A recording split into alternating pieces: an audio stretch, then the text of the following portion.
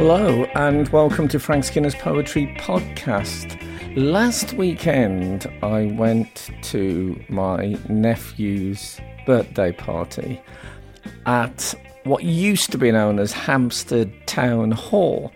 Now I was particularly happy to be there, not just because of the party, but because Hampstead Town Hall, a Grade 2 listed building which opened in 1878, and yes, I did copy this off the sign there. The architects of that building were Henry Edward Kendall and Frederick Mew, and that's why I was excited.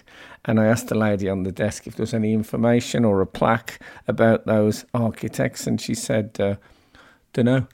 But they were the grandfather and father, respectively, of this week's poet, Charlotte Mew.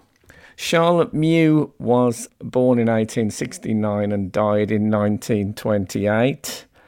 And I think she's absolutely brilliant.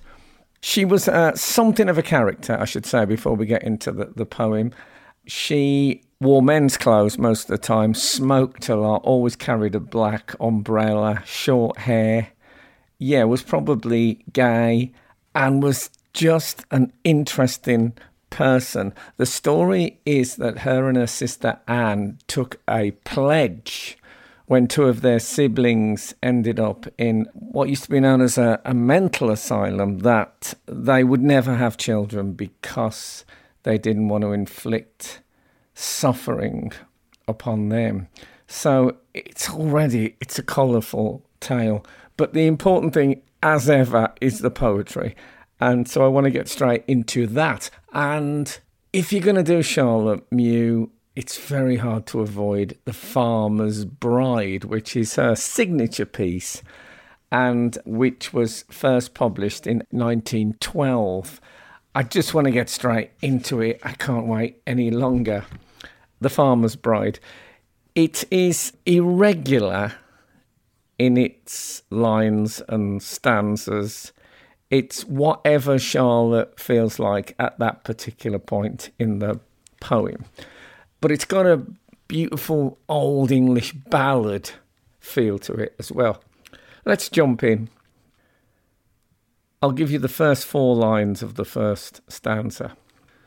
3 summers since I chose a maid, too young maybe, but more's to do at harvest time than bide and woo. When us was wed, she turned afraid. Okay. One of Charlotte's, I think of her as Charlotte, so that's what I'm going to call her. One of her techniques is to make the speaker of the poem male. In this case, the farmer of the title. And that very first line, 3 summers since I chose a maid, that sounds like rustic talk, doesn't it? Most of us would say 3 years, probably, but 3 summers, a man who thinks in the seasons and their significance to him. 3 summers since I chose a maid, and then straight away we've got doubt. Too young, maybe. But more's to do at harvest time than bide and woo. So already he's got, maybe it was a mistake, bit too young. But more's to do at harvest time than bide and woo. You know, I was busy. Harvest time, it's our busiest time of the year. I can't bide and woo. I can't hang around and romanticize. I found someone, I married them, let's get on with it.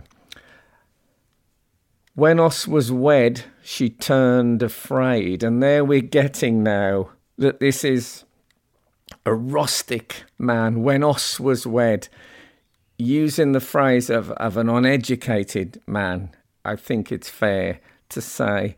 And as the poem develops, this man, he can't understand what's happened to this marriage.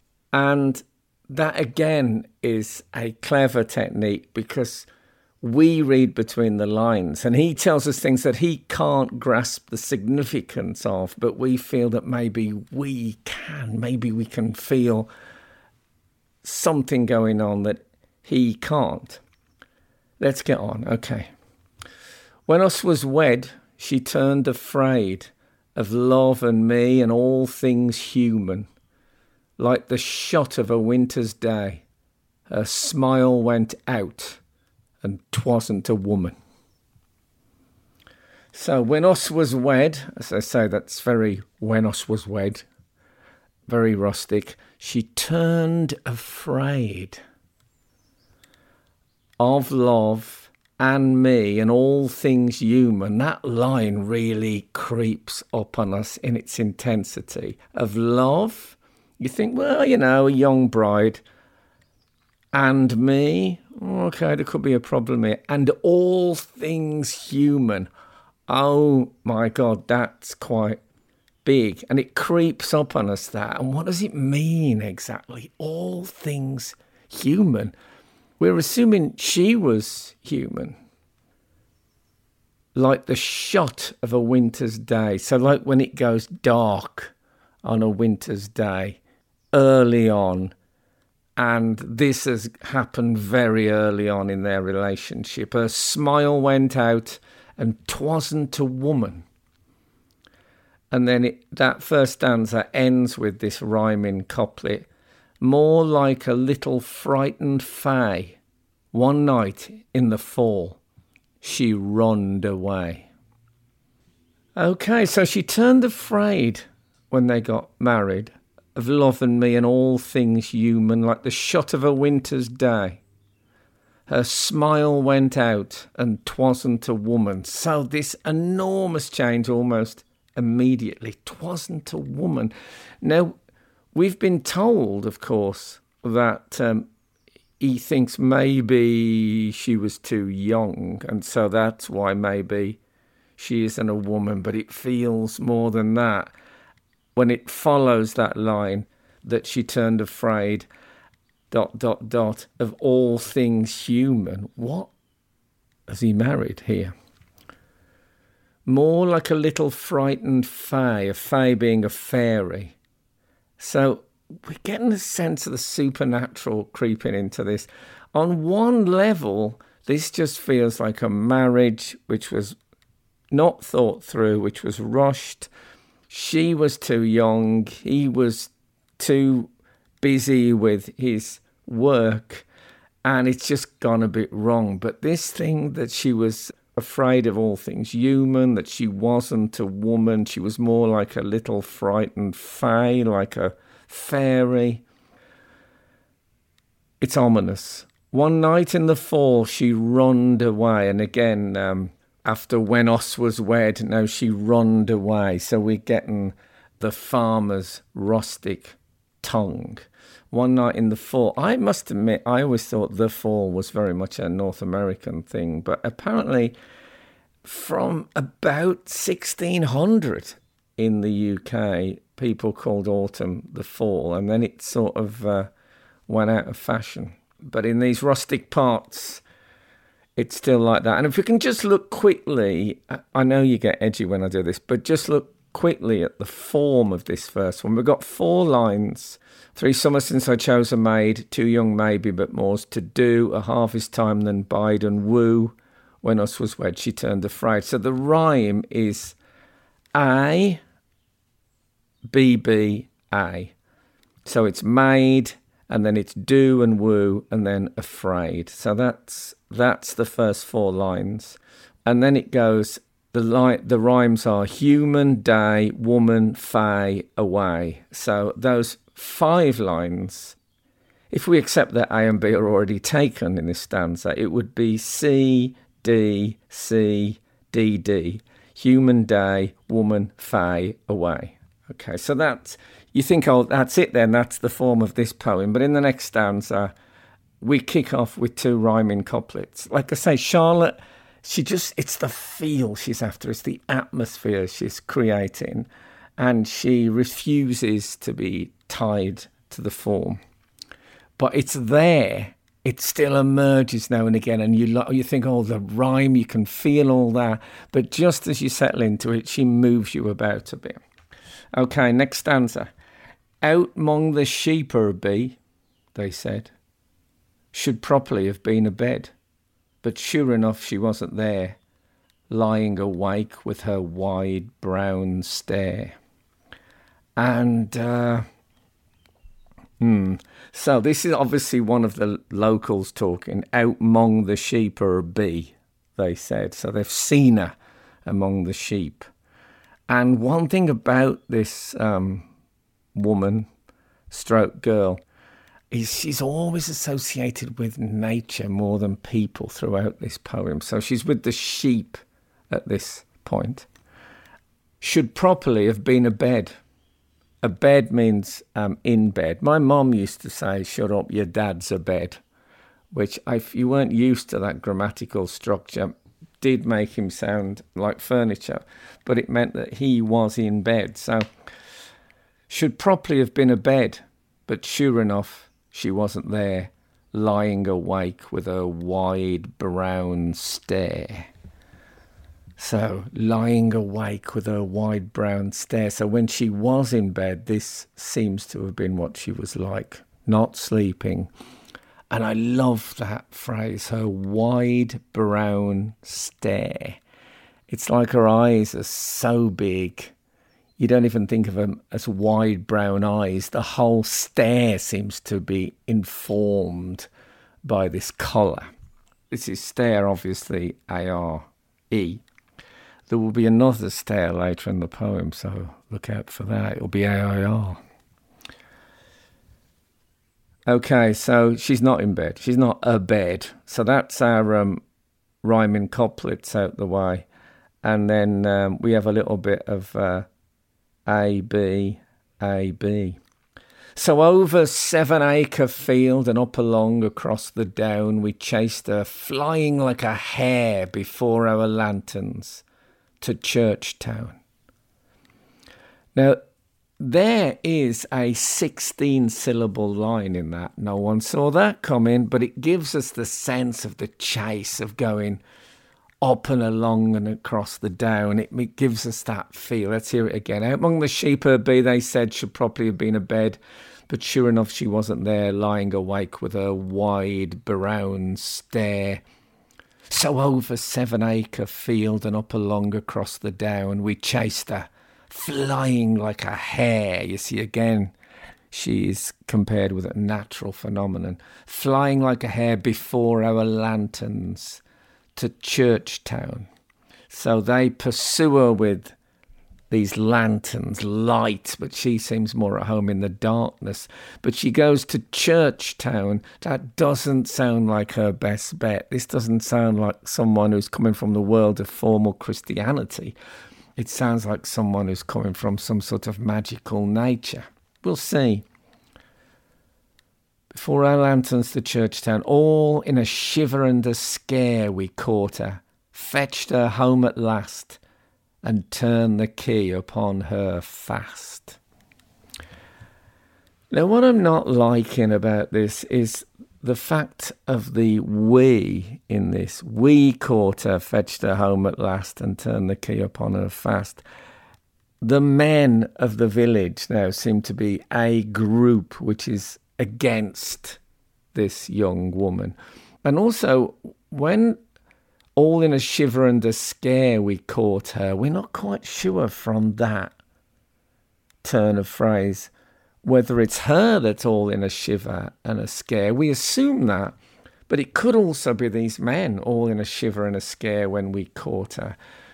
Maybe they're slightly afraid of this strange girl, challenging quite a lot of the norms of this rustic society. The little wife who does what she's told, not quite happening with this woman. Next stanza. And remember, we've just had her there. We caught her, fetched her home at last, and turned the key upon her fast. This is someone who runs flying like a hare, and now she's locked up turn the key upon her fast. You almost can hear the of the lock.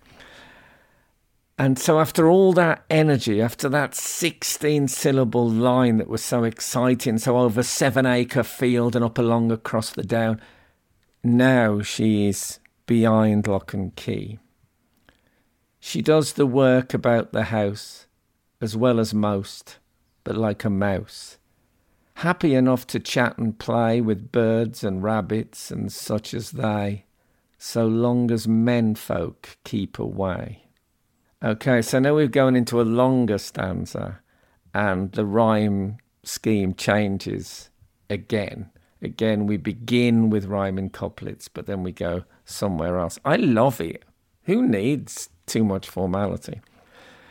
She does the work about the house as well as most, but like a mouse. Again, it's still a simile which is nature-based, but also it makes us sound not only quiet, but hidden.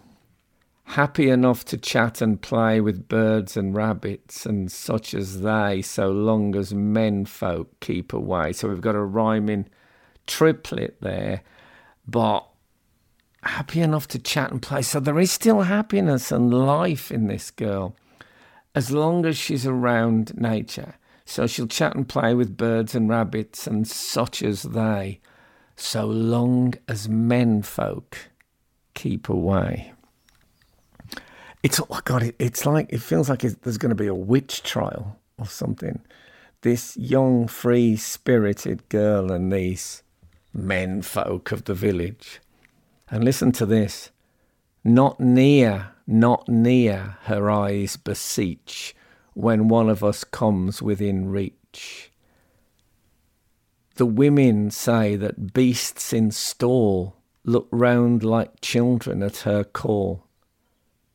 I've hardly heard her speak at all. So she's fine as long as the men are at a distance. Not near, her eyes beseech. And I think that not near, it's not just physical nearness, isn't it? It's about intimacy. I don't want anything to do even with my husband. Not near, her eyes beseech. She's not even saying it. It's just a look of her.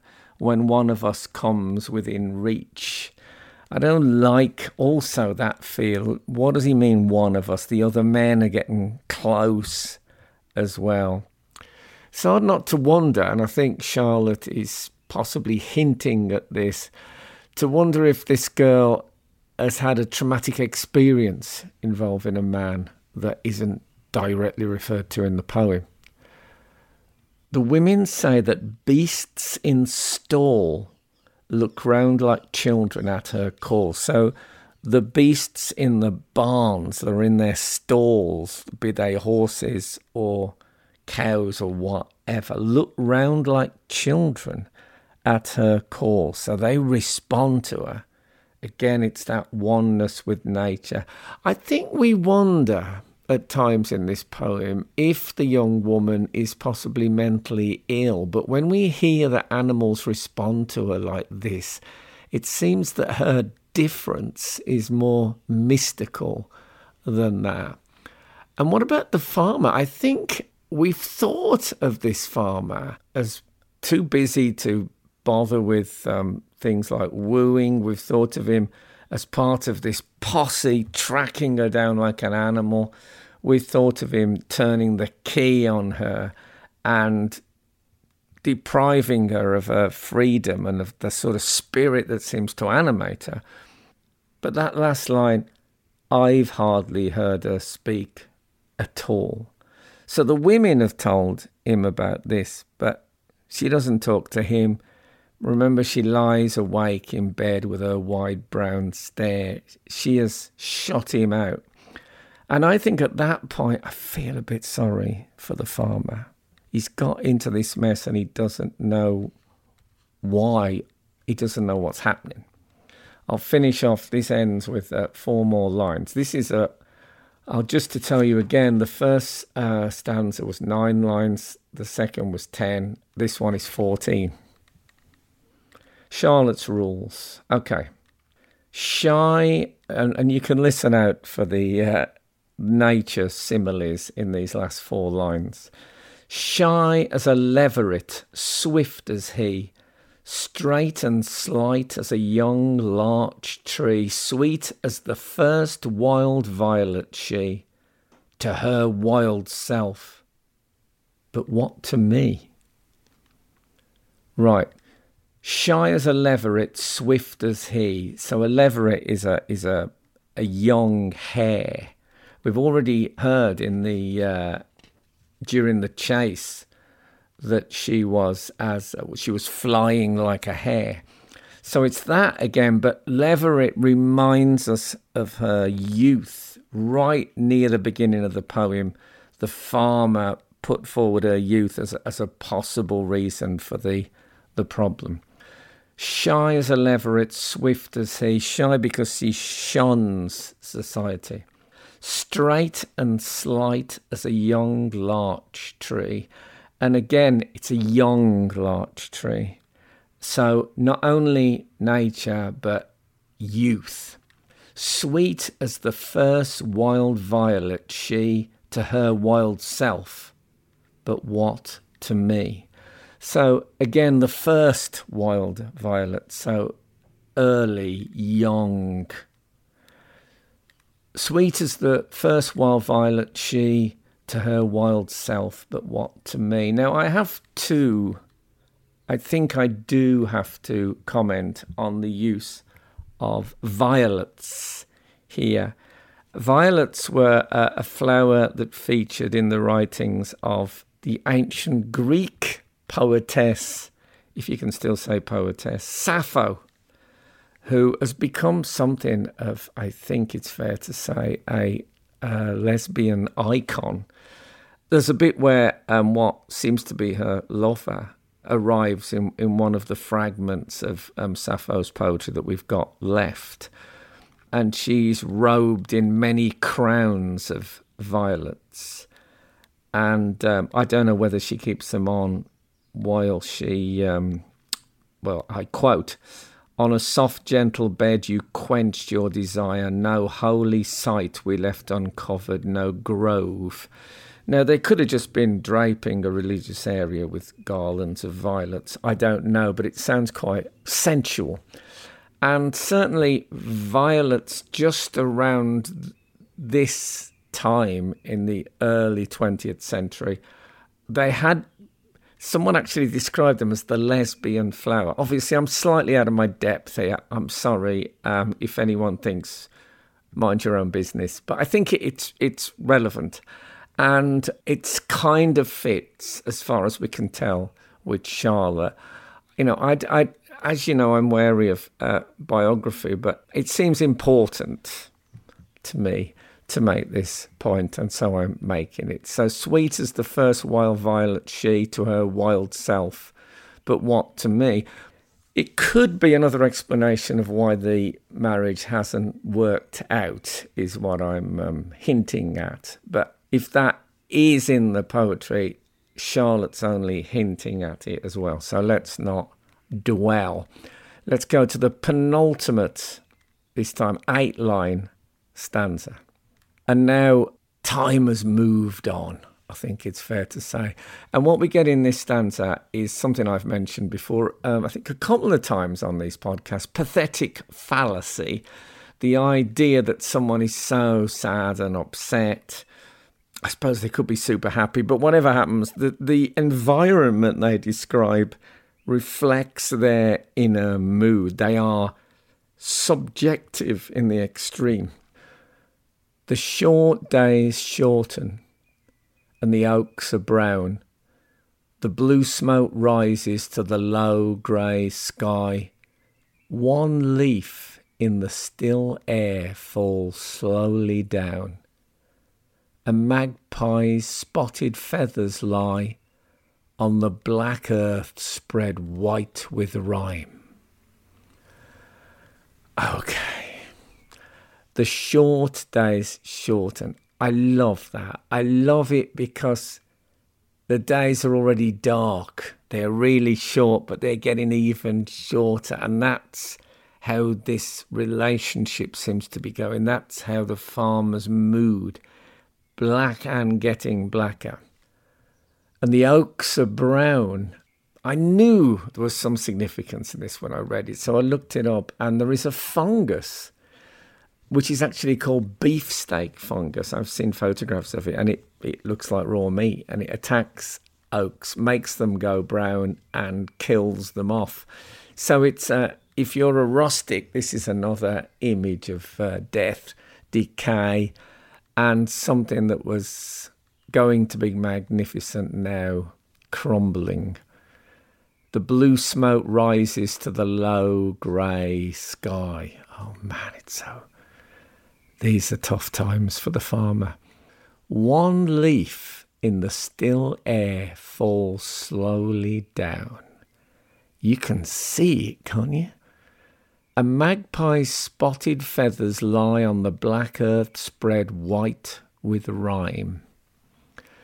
Now, I love magpies. I still salute them and say good morning or good afternoon, Mr. Magpie, in order that bad luck will not fall upon me.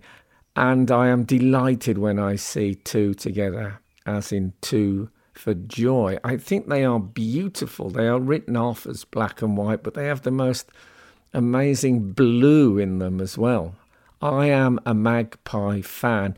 I've never seen a spot on one yet. So a magpie's spotted feathers lie. I wonder if it just means that they are black and white, if it's been used like pied in that way, because they lie on the black earth spread white with rime. And you'll remember from the Thomas Hardy podcast that we talked then about rime, and he uses it as a slight pun on rhyme as in poetry, but rime certainly as frost. And I think Charlotte's point here is that it is a sort of monochrome world. So a magpie's spotted feathers lie on the black earth spread white with rime. Black and white magpie feathers, black earth, white frost on it. The colour seems to have been drained out. And then we just given a little bit of hope. The berries redden up to Christmas time. And you're thinking, an escape. The very next line. What's Christmas time without there be some other in the house than we? So this marriage has produced no children for obvious reasons. So yes, amidst the monochrome world, there is some red in these berries. Christmas is coming, but what's the point if you don't have kids? What is Christmas for? It's an old-fashioned view, but it's the farmer's view. And so to the very last stanza, and this time just 5 lines. And this, I think, is a brilliant stanza. It's got so much going on. I think I'll read you the whole thing through 5 lines. You can cope, and then we'll look at it. She sleeps up in the attic there, alone, poor maid. 'Tis but a stair betwixt us. Oh my God, the down, the soft young down of her, the brown of her, her eyes, her hair. And then it ends. Oh my goodness. So, well, it seems almost churlish to say it's an A, B, B, A rhyme scheme, but that's what it is. But it's in 3 parts as far as I'm concerned, and it's an accumulation. She sleeps up in the attic there, alone, poor maid. And the fact that she's a poor maid suggests that she's still virginal, that they have never consummated their marriage. 'Tis but a stair betwixt us. And this, for me, is where it seems to turn. He calls her a poor maid, and that sounds like a moment of sympathy for this poor girl who he has married. But then 'tis but a stair betwixt us. It occurs to the farmer, he's just got to walk up one stair and he's with this young woman. Oh my God. It's almost like he's realised now the danger of this thought. Oh my God, the down. The soft young down of her, the brown of her eyes, her hair. This longing now starts to overtake him. The poem ends there and it leaves us feeling anxious because I don't want to know what would have been in the next stanza, because it sounds like he might walk the stair. He's really at the end of his tether, and that he might go to her room, and we are fearful for what might happen there. I think we never really get to the bottom of what was wrong in this poem. This young woman, I mean, was it mental illness? Had she had a traumatic experience? Was she gay? Was she some sort of nature sprite? Or is that just because I've read Robert Holdstock's disturbing fantasy novel, Mythago Wood? The poem ends as Charlotte herself might say, like the shot of a winter's day. It's enveloped in darkness. There's a lot we don't know. But wow, what a poem it is. And I'll return you to the title, The Farmer's Bride. The obvious title would have been The Farmer's Wife. So why The Farmer's Bride? I think because she was his bride, there's no doubt about that. They married, we know that. But I don't think that she was ever quite his wife. And she was his bride, so he earns that apostrophe of ownership on the farmer's bride. But that seems to be after that marriage, the belonging stopped. She was no longer his. And any closeness, any link between them seems to have disappeared almost immediately. It's a stunning poem. I think one of the reasons I love it is it reminds me of the poetry of Hardy, as does a lot of Charlotte Mew's work. Thomas Hardy said that Charlotte Mew was the best woman poet alive. And when she had hard times, he led a group of other writers who canvassed to get her a civil pension. Let me see how long this has been. Maybe too long. I'd love to do another Charlotte Mew. I'm gonna do one quickly. If you want to turn off now, it's fine. You've got your Mew quota, but I'm just gonna do a short one, just because I'd like to do one with a female voice this time, and also what's being bemoaned, what's being lost is not what we expect. This is called Sea Love, and I'm not going to give it the usual detailed stuff. I'm just going to go through it because it's fab.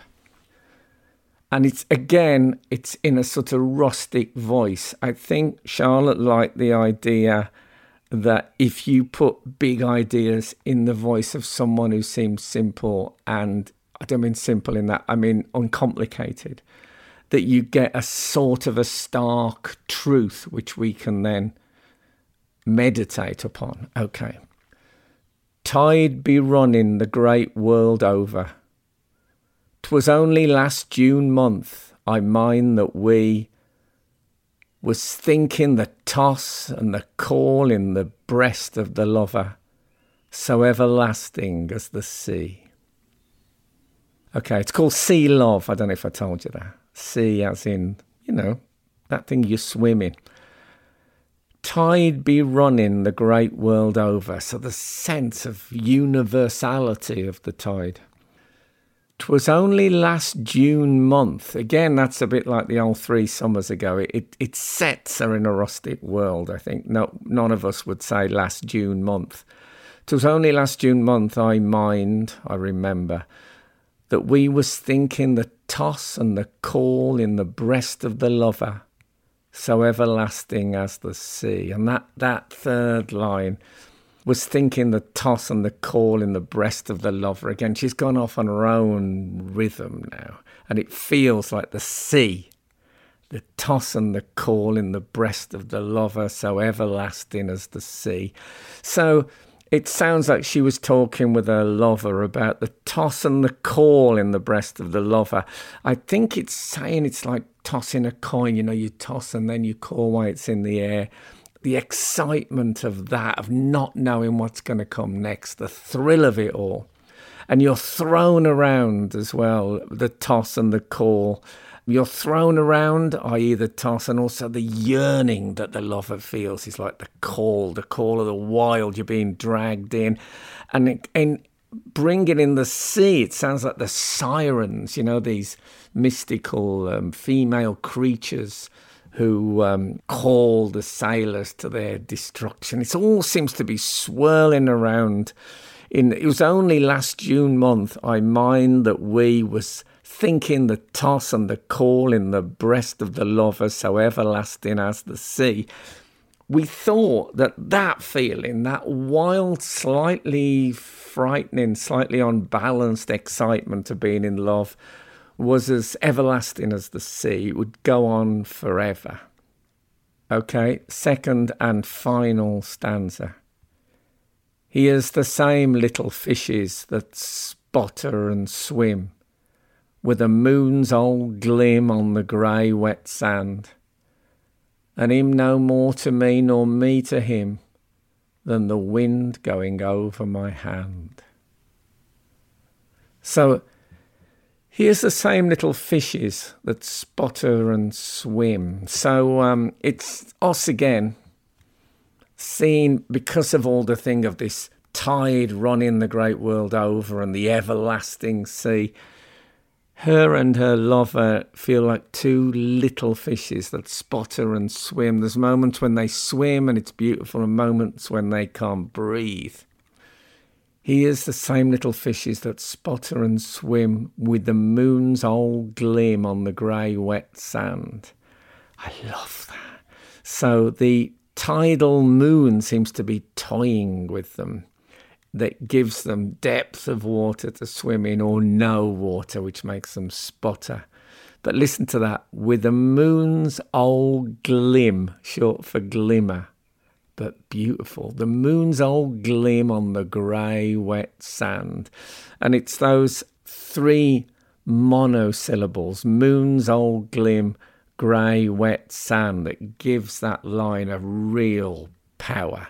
With the moon's old glim on the grey, wet sand. And then you think, oh, he's left her. Lover's gone. She's heartbroken. But it seems deeper and darker than that, if you like. And him no more to me nor me to him than the wind going over my hand. So the loss here doesn't seem to be the loss of her lover. It seems to be the loss of love, generally. Love itself, for all its toss and call, seems to have been replaced now by sort of indifference, ineffectiveness. And she's bemoaning that. And what about that for a comparison? And him no more to me, nor me to him, than the wind going over my hand. So before, she felt these big cosmic powers that was throwing them around. Tide be running the great world over, so everlasting as the sea.